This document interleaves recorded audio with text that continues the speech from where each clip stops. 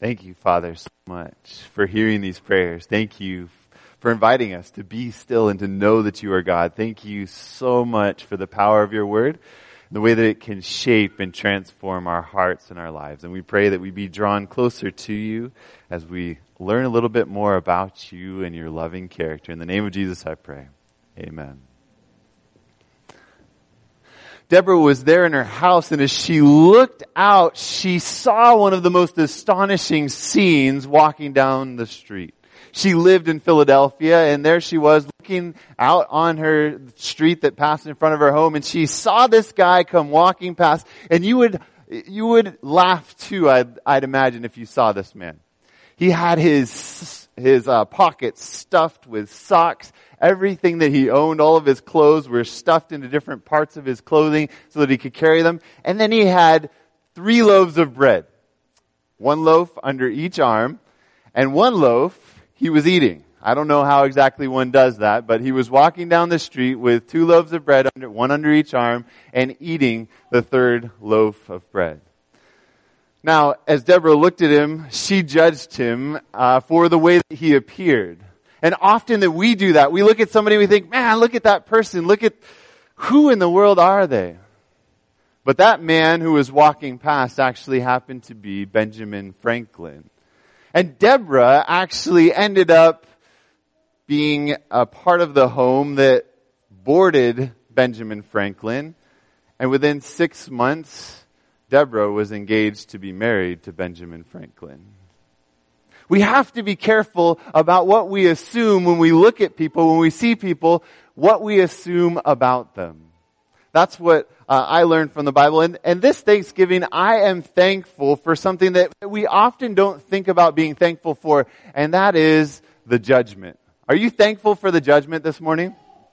I am thankful for the judgment. I want you to turn in your Bibles, before we put something up on the screen, turn in your Bibles to Revelation chapter 14, verses 6 and 7. Over the past few months, we've focused intentionally on the 3 angels' messages as revealed in the life and story of Abraham.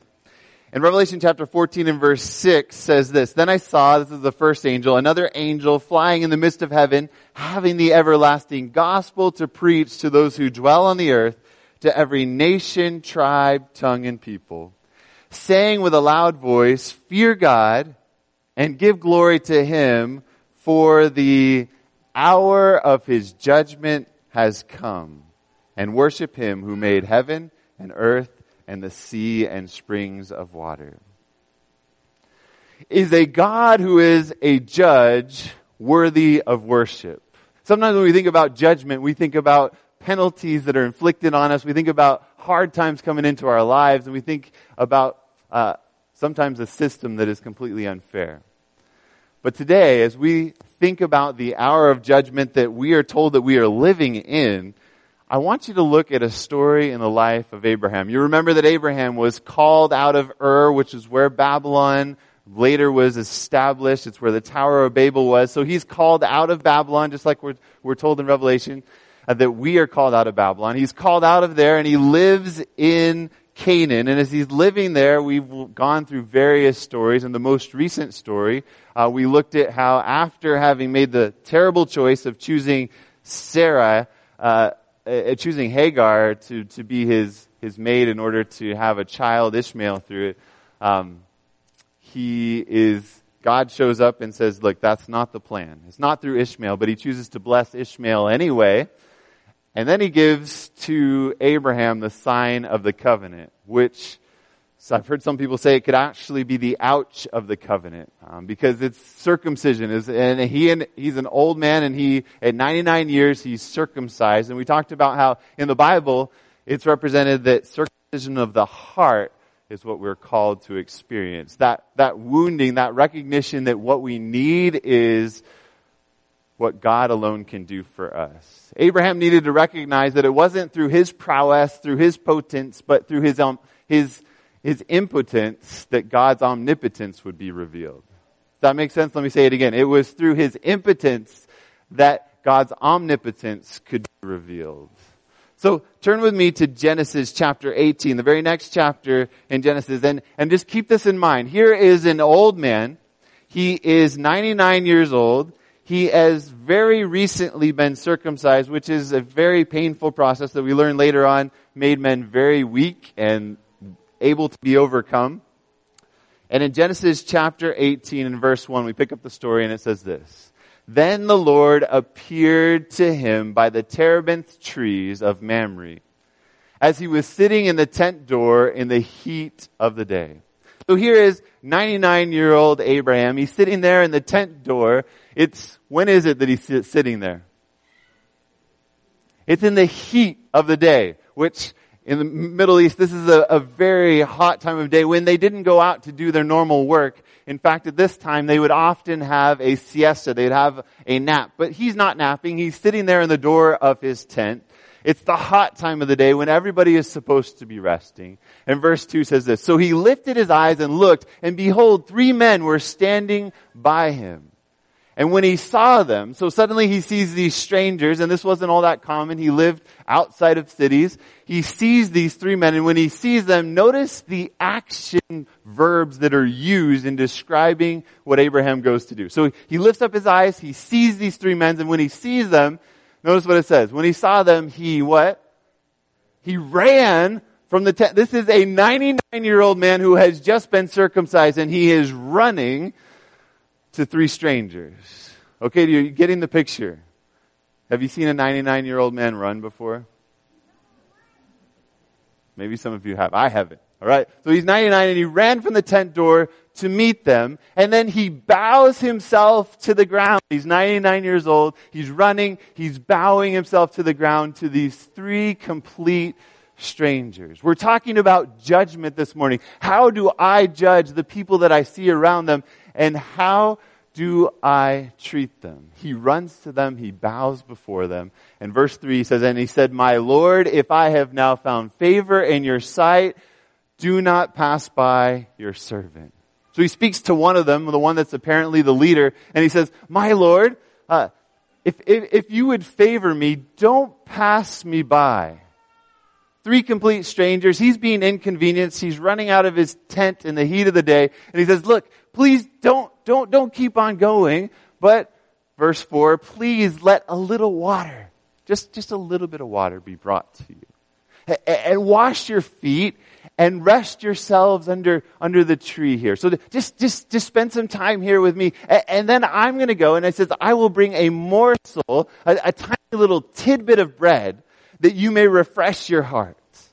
After that you may pass by, inasmuch as you have come to your servant. Wow. Can you imagine what it would be like if we treated strangers in our lives like that? Can you imagine what it would have been like if Deborah had treated Benjamin Franklin like that when he was walking past? If she had run out and immediately, maybe they would have gotten married a whole lot faster. I don't know.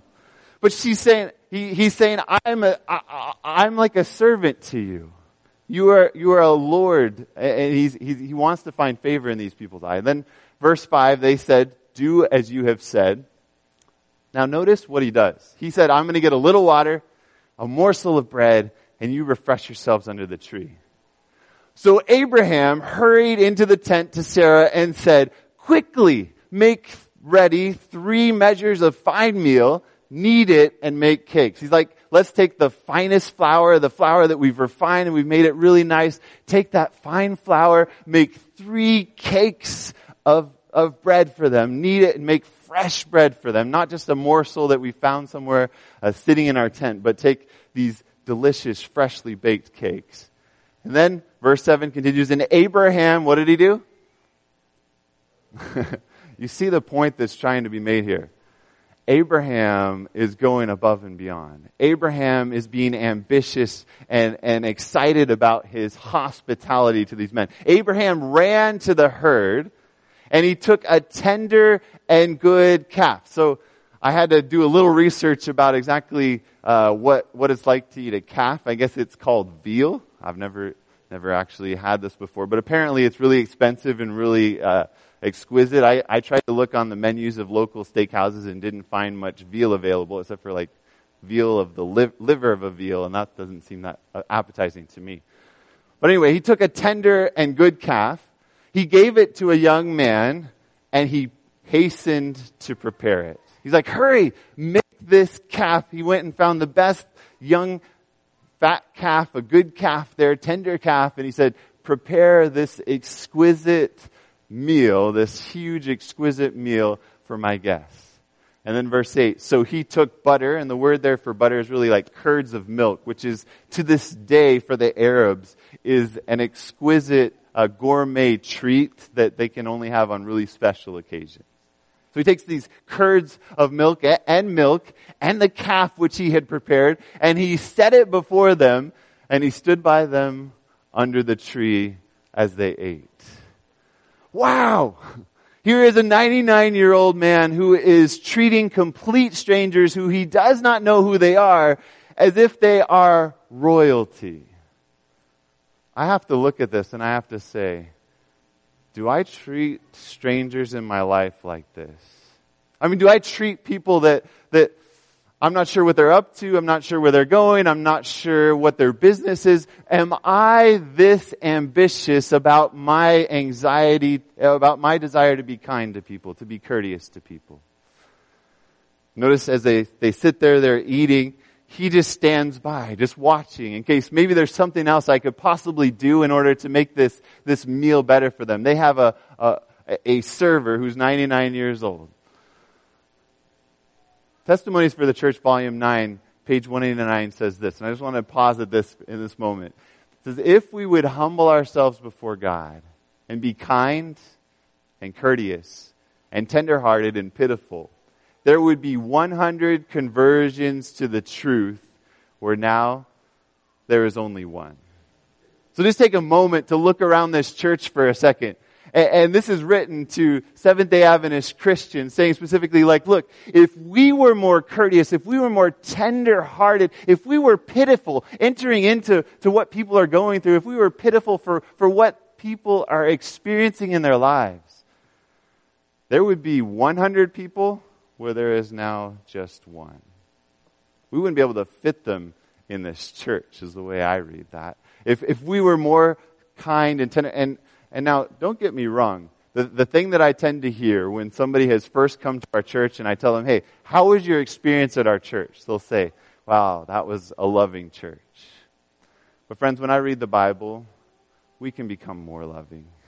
When I read the way that these people are living, we have a long ways to go in Jesus' strength.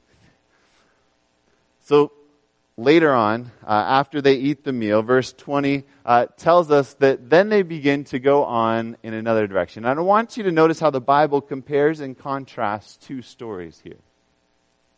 So it says, and the Lord said, because the outcry against Sodom and Gomorrah is great, and because their sin is very grave. So he says, I hear this cry coming up from Sodom and Gomorrah, and it's a very great cry about their very great sin. Verse 21, I will go down now and see whether they have done altogether according to the outcry against it that has come to me, and if not, I will know. And remember, we looked just a couple of weeks ago at the story of Hagar and how God revealed himself to Hagar as the one who sees. And Hagar names him, you are the God who sees me. And then God says, name your child Ishmael, the God who hears. And here he's saying, I'm hearing this outcry that's coming up from Sodom and Gomorrah. And in hearing this outcry, I'm going to come down and I'm going to look carefully and see if this is really what's taking place. God is revealing how judgment takes place. And don't get me wrong, it's not that God has not seen already what's taking place in Sodom. But he's coming to his friend Abraham, and he's saying, here's how I deal with the human race. Here's how close I come in order to enter into their experience and to see what's really going on. He's using human language to help us to grasp what he does. And so we continue on and we see this next story in verse 1. Now we'll see a lot of similarities and we'll see a lot of differences. It says, now the two angels came to Sodom in the evening, and Lot was sitting in the gate of Sodom. Okay, so he doesn't have a tent, but he has the city gate, which was where the business took place, where the affairs were judged, and he's sitting there in the city gate of Sodom. And Lot sees these two strangers, the same two strangers that the same two of the three strangers, which if you look at the story, those two strangers were two angels and the pre-incarnate Jesus Christ who were there that Abraham was feeding. That's why Hebrews chapter 13 and verse 2 says, be careful to entertain strangers, for by so doing, some have unwittingly entertained angels. That's what Abraham, unknowingly judging them as just these strangers, treating them so kindly, was actually entertaining angels. So here, again, Lot doesn't know, but now it's telling us because we know. These two angels, they come up to Sodom. And when Lot saw them, notice he rose to meet them and he bowed himself with his face toward the ground. He does the same exact action, except for he's not running to him, but he's bowing down before these two strangers. This was a common ancient Near Eastern way to express your kindness towards somebody that's coming. Verse 2, and he said, hear now, my lords, please turn into your servant's house and spend the night and wash your feet. Then you may rise early and go on your way. So again, he's expressing this extravagant hospitality. Hey, turn in, come into my house, wash your feet, just stay with me tonight. Verse 3, and they said, no, but we will spend the night in the open square. No, just don't worry about it. We don't want to inconvenience you. We're just going to spend the night right in the middle of town, right in the middle of everybody, and it'll be fine. We'll just sleep right here. The Sodom and Gomorrah was a warm climated area. It's a very tropical type of climate, and it wouldn't been that big of a deal to spend the night outside. But they say, no, we'll spend the night in the open square.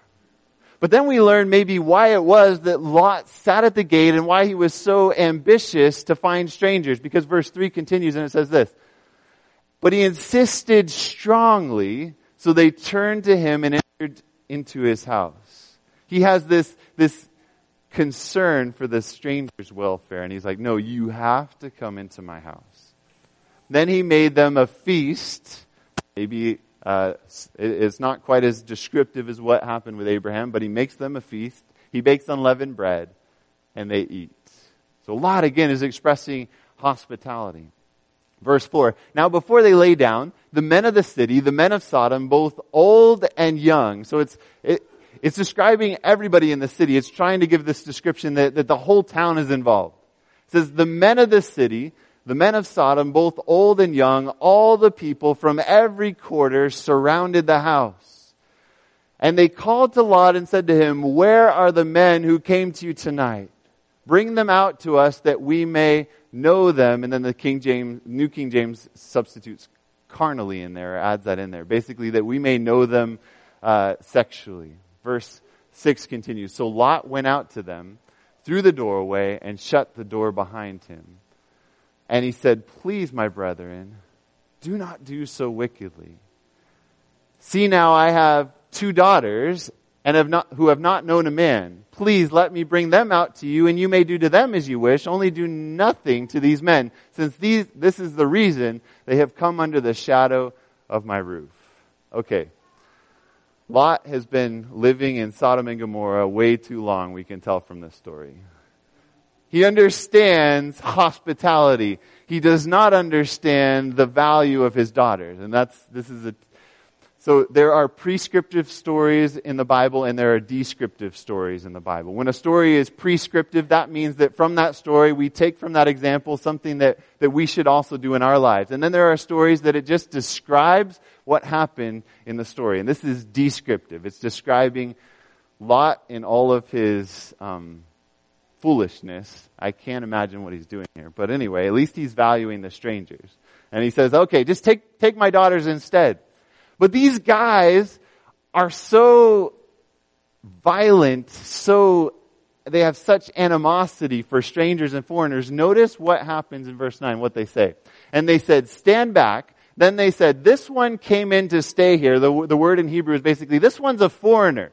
This guy came as a foreigner to our town, and he keeps acting as a judge. He keeps trying to tell us what to do. Now we will deal worse with you than with them. We're going to do the same exact thing that we were planning to do to them. We're going to do that to you and more. So they pressed hard against the man Lot and came near to break down the door. Do you see how Moses, under inspiration of the Holy Spirit, has recorded these two stories to give us a picture of what the judgment is all about? Later on in Jude verse 7, it says that Sodom and Gomorrah are brought forward for us as an exhibition, an example of those who will undergo eternal fire in the end. So it's an example of, in the judgment, this is what's going to take place. These are an example of what's going to happen to those who choose to live their lives in animosity to Jesus and His law. Verse 10, it says, "But the men reached out their hands and pulled Lot into the house, that being the angels with them, and shut the door. And they struck the men who were at the doorway of the house with blindness, both small and great, so that they became weary trying to find the door." Now, this is mind-boggling to me. They've been struck blind, and yet they keep trying to find the door of the house. They are so intent on hurting these people, on doing them harm, that they don't even stop when a miraculous intervention happens and they're struck blind. They are intent on evil. It reminds me of the story we read about Noah, where it says that in his time, the thoughts and intents of every heart was only wickedness continually.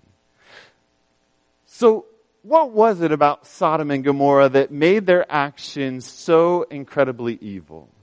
Now, if you lined up a bunch of people here, just people off the street, and asked, why was it that God destroyed Sodom and Gomorrah, what do you think the main answer would probably be? Homosexuality, right? Homosexuality is usually the reason given. But can you see in this story that that is not the focus? Now, don't get me wrong. The Bible is very clear on homosexuality. And that's not the focus for today, because that's not the focus of this story. What this story is focusing on is people who are being very hateful and hurtful and unhospitable to other people. And we see this recorded in the prophets. When the prophets they use Sodom as the example of wickedness, the example of evil. And when they talk about it, this is the type of language that they use. Ezekiel chapter 16 says, "Look, this was the iniquity of your sister Sodom. This is what her sin was." Right? This is what her sin was. She and her daughter had pride and fullness of food and abundance of idleness. Neither did she strengthen the hand of the poor and needy. Isn't that amazing? So what it's pointing out here is that she had plenty. She had fullness of bread. She had even so much that she was idle. And that's why all the men of the city have nothing better than to mistreat these guys. And neither did she strengthen the hand of the poor and the needy. What was that outcry that was coming up to the ears of God? Was it just the violence and wickedness of these men? Or was it those who were being oppressed by the people of Sodom and Gomorrah, who were crying out to God saying, "God, you've got to give us justice. You've got to give us justice against these people. They're out of control. They're mistreating the poor. They're mistreating those who are in need. They're mistreating every stranger that wanders by the city." The New Testament writer says that Lot was daily vexed or troubled in his spirit by all that was taking place in Sodom. That's why he was sitting there at the gate, watching, hoping that he could protect somebody from being mistreated by those who were coming in as strangers. You know, it reminds me of what we get to celebrate this coming week. We have the Thanksgiving holiday that's coming up this week. And there are different ways that historians point to the origin of Thanksgiving. It happened in 1619, possibly, that there was the very first Thanksgiving that took place. It was usually by those who crossed over from England to come here. But in 1620, the ship Plymouth arrived. And this is what we commonly look to for the origins of Thanksgiving, even though it wasn't necessarily called Thanksgiving, but it was a Thanksgiving feast of sorts that took place, and we tend to look to it. The Mayflower comes across, they land at Plymouth, and they don't immediately disembark, but they stay on their ship. In fact, much of the winter, most of those who were on the ship the pilgrims stayed on the ship. And most of them About half of them actually died of scurvy and other things during an intense winter. When March came of the next year, suddenly a couple of Indians showed up to them. One of them was named Squanto, who had been taken captive in England, had learned English, and he came back, and he's able to talk to them. And as he's talking to them, he begins to give them instructions about how to make corn grow well, how to grow corn, how to get the sap from the maple tree, and how to do these various things that would help them to survive the upcoming winter. And it was after they had finally gotten their first harvest, they're getting strengthened after a summertime of being able to eat, that they invited a bunch of the Native American Indians to come and to celebrate with them as they had this big celebration, a 3-day feast with tons of turkeys, and the Indians went and got a bunch of deer. So the very first Thanksgiving was a celebration of the hospitality, the friendship, the courtesy that was extended really by the Native American Indians as they came and embraced the pilgrims who came to Plymouth. That's what we get to celebrate this coming week. And yet, oftentimes, I don't know about you, but for me, it's turned into, well, let's get together with my family, let's eat as much as we can, and let's have a grand old time getting together with our family. And we forget this picture of reaching out to the stranger, to the person that we don't really know, that we tend to judge wrongly, that we reach out to those people and we draw them in. And we invite them over. And I just want to say a huge thank you to those of you who do watch out for others in our congregation, who need a place to be, a place to celebrate Thanksgiving. And there are those of you who invite neighbors over, who invite people in your sphere of influence over, and I want to encourage you. That's what Christians are called to do. We're called to be hospitable. We're called to be children of Abraham. You remember that when Jesus was rebuking the Pharisees, he said, if you were children of Abraham, you would do the deeds of your father Abraham. But you're not doing that. Instead, you're trying to kill me, one who's just trying to tell you the truth. You would be hospitable. You would be embracing people. You would be drawing people in if you were really a child of Abraham. Now, Ezekiel does go on to mention in verse 50, and they were haughty and committed abomination before me. Therefore I took them away as I saw fit. And it doesn't negate the nature of the sin that they were going to commit, but the focus is on their neglect of the poor and the needy.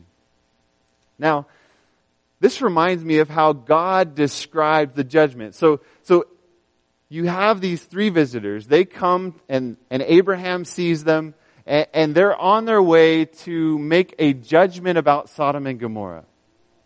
And Abraham is brought into that judgment to be a part of it, to understand what's going on. And we'll talk a little bit more about that next week, the thankfulness we can have about the judgment. And then they go down to Sodom and they actually enter into the city and they experience how horrendous the treatment is that people are getting there in the city. And that's how God exhibits this example of judgment of Sodom and Gomorrah. Well, it's fascinating because Jesus, when he describes the judgment, one of the key ways that he does it is in Matthew chapter 25, talking about the sheep and the goats. Matthew chapter 25.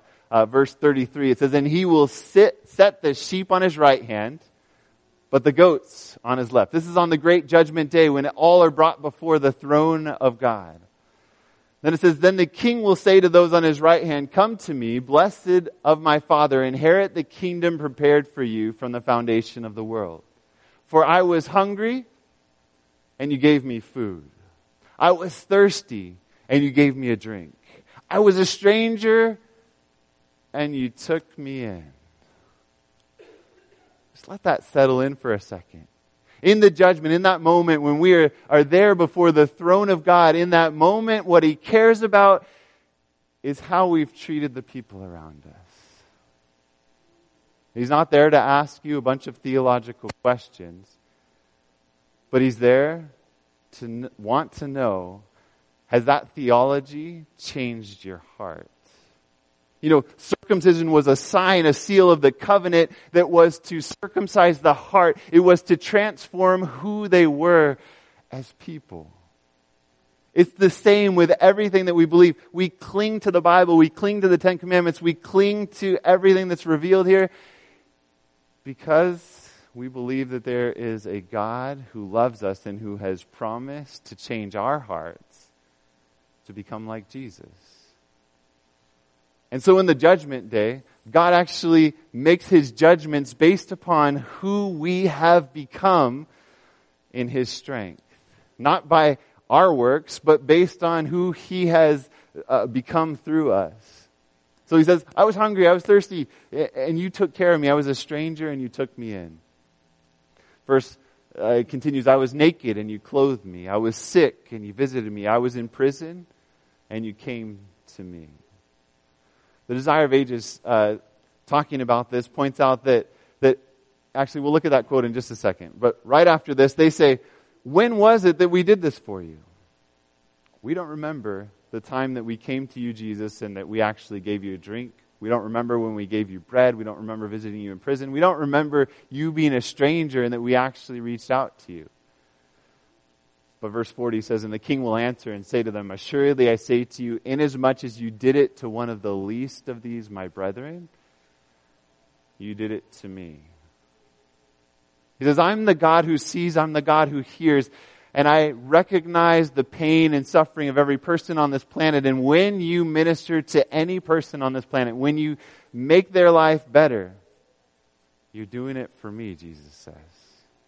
I take it as if you have done it for me. No matter how unworthy that person is, no matter what they look like, no matter what they smell like, no matter the actions of their life, when you treat that person with respect and love and care,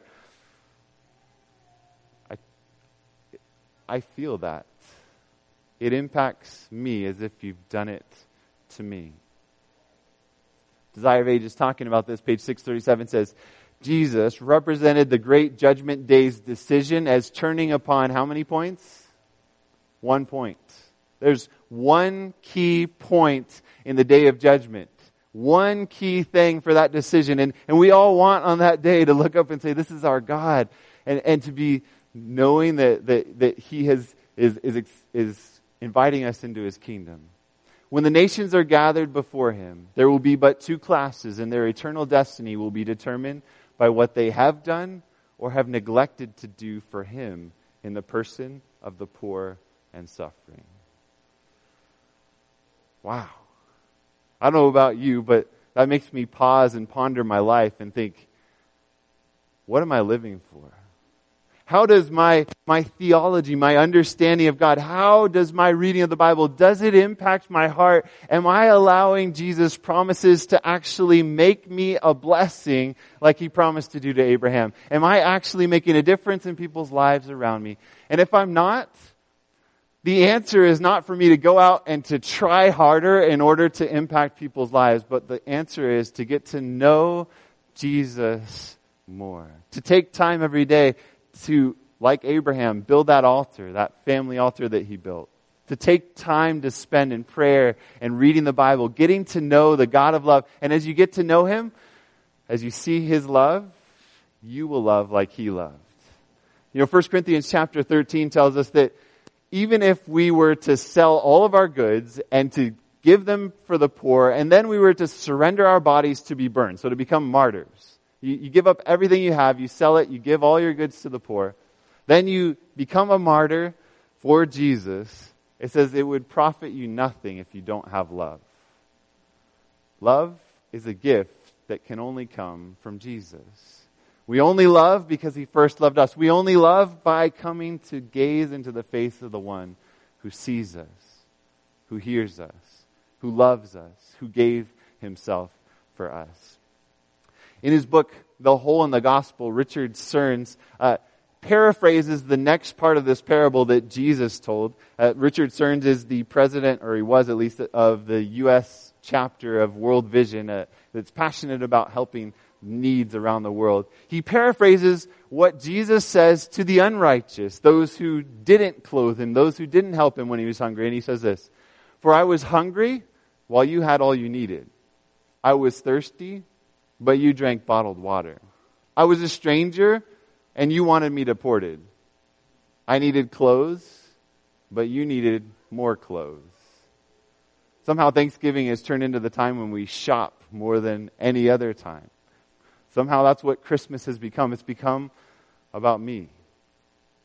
The opposite of what the gospel is all about. I was sick, and you pointed out the behaviors that led to my sickness. I was in prison, and you said I was getting what I deserved. James chapter 1 and verse 27 says, pure and undefiled religion before God and the Father is this. What does it mean to be religious? To visit orphans and widows in their trouble, and to keep oneself unspotted from the world. The gospel is designed to change our hearts so that we draw close to everyone around us. We draw really, really close, that we do everything to reach out to them, that we're willing, even if we're 99 years old and we've just been circumcised, to go the distance in order to provide whatever somebody else needs in their life. I love this. It says, this is David Ashtrick. It was a tweet by the Arise Discipleship and Training Ministry. It says, come close as you possibly can to the people around you. Build friendships. Love them hard, all the while showing them how beautiful, how radically different Jesus is from anyone else that they've ever known. That's what we're called to do. We're called to love others the way that He first loved us. That is the message of all of Scripture. And it can only be done as we get to know our best friend Jesus better. Then he says this, the church is called to be distinct, not distant. There is a big difference. I'm afraid that sometimes we interpret our distinctness, our separateness, our come out of the world as we've got to stay away from people rather than coming as close as possible, being different from everybody else in the world by the fact that we love like nobody else loves because we've got a friend inside of us who's loving people through us. That is the power of our message, to love like nobody else has loved. I was trying to think of different stories in my life that illustrate this, and one that came to mind was back when I was in college. I was down in Southern California going to a particular school, taking business, and in that time, summer came up and my parents were like, hey, you need to get a summer job. And I didn't want to go work at our Adventist summer camp that year. They wanted me to go do some other ministry things, and I really didn't want to do that. But then there was some people in our life, actually my sister-in-law's family, who reached out to us and reached out to my parents and said, hey, we'll take Zach for the summer. He could come work on our property. He could come live at our house. He could come just be with us over the summer. And I remember driving all the way up there, and this was a really good thing for me because it took me away from my friendships. The girl that I was dating there, it wasn't necessarily a good situation I was in. It took me 12 hours away from that all the way up to Napa, California, up to Pacific Union College, where I was able to just have a quiet summer with a family who really loved Jesus. And I remember taking the time just to work with them, to be with them, and it wasn't necessarily the things that I would choose, but as a part of being in their house, I would have worship with them and I would experience the things that they were talking about. And looking back on that, I realized that God used their hospitality, their willingness to pull me in, to make a huge difference in what I wanted for my life. And God can do the same thing through you. If you take the time to reach out to somebody, you may not see the immediate consequences of that. You may not see that it makes a difference right away. But you reach out to somebody, and I'm here to stand as a living example and tell you, it will make a difference. If we would humble ourselves before God and be kind and courteous and tenderhearted and pitiful, there would be 100 conversions to the truth, where now there is only one. And the King will answer and say to them, one day He will say to you, and He will say to me, assuredly I say to you, inasmuch as you did it to one of the least of these my brethren, you did it to me. Would you bow your heads with me? Father, I'm challenged by what I read in the Bible. Because I read about a love that extends itself, that goes beyond what is comfortable, what is convenient, that goes out of its way in order to make others' lives better, even at the expense of my own life. And God, I just acknowledge this morning that that's not the kind of love that is natural to my heart. And this morning, if you're in the same place, if you're recognizing, hey, this is totally a foreign concept to the way that I live. I just don't naturally reach out to people and love people in this way. And you recognize you need God's grace this morning. I just want to invite you to raise your hand and say, God, I want you to change my heart. I want you to circumcise my heart, to give me a soft heart to love people the way that you do.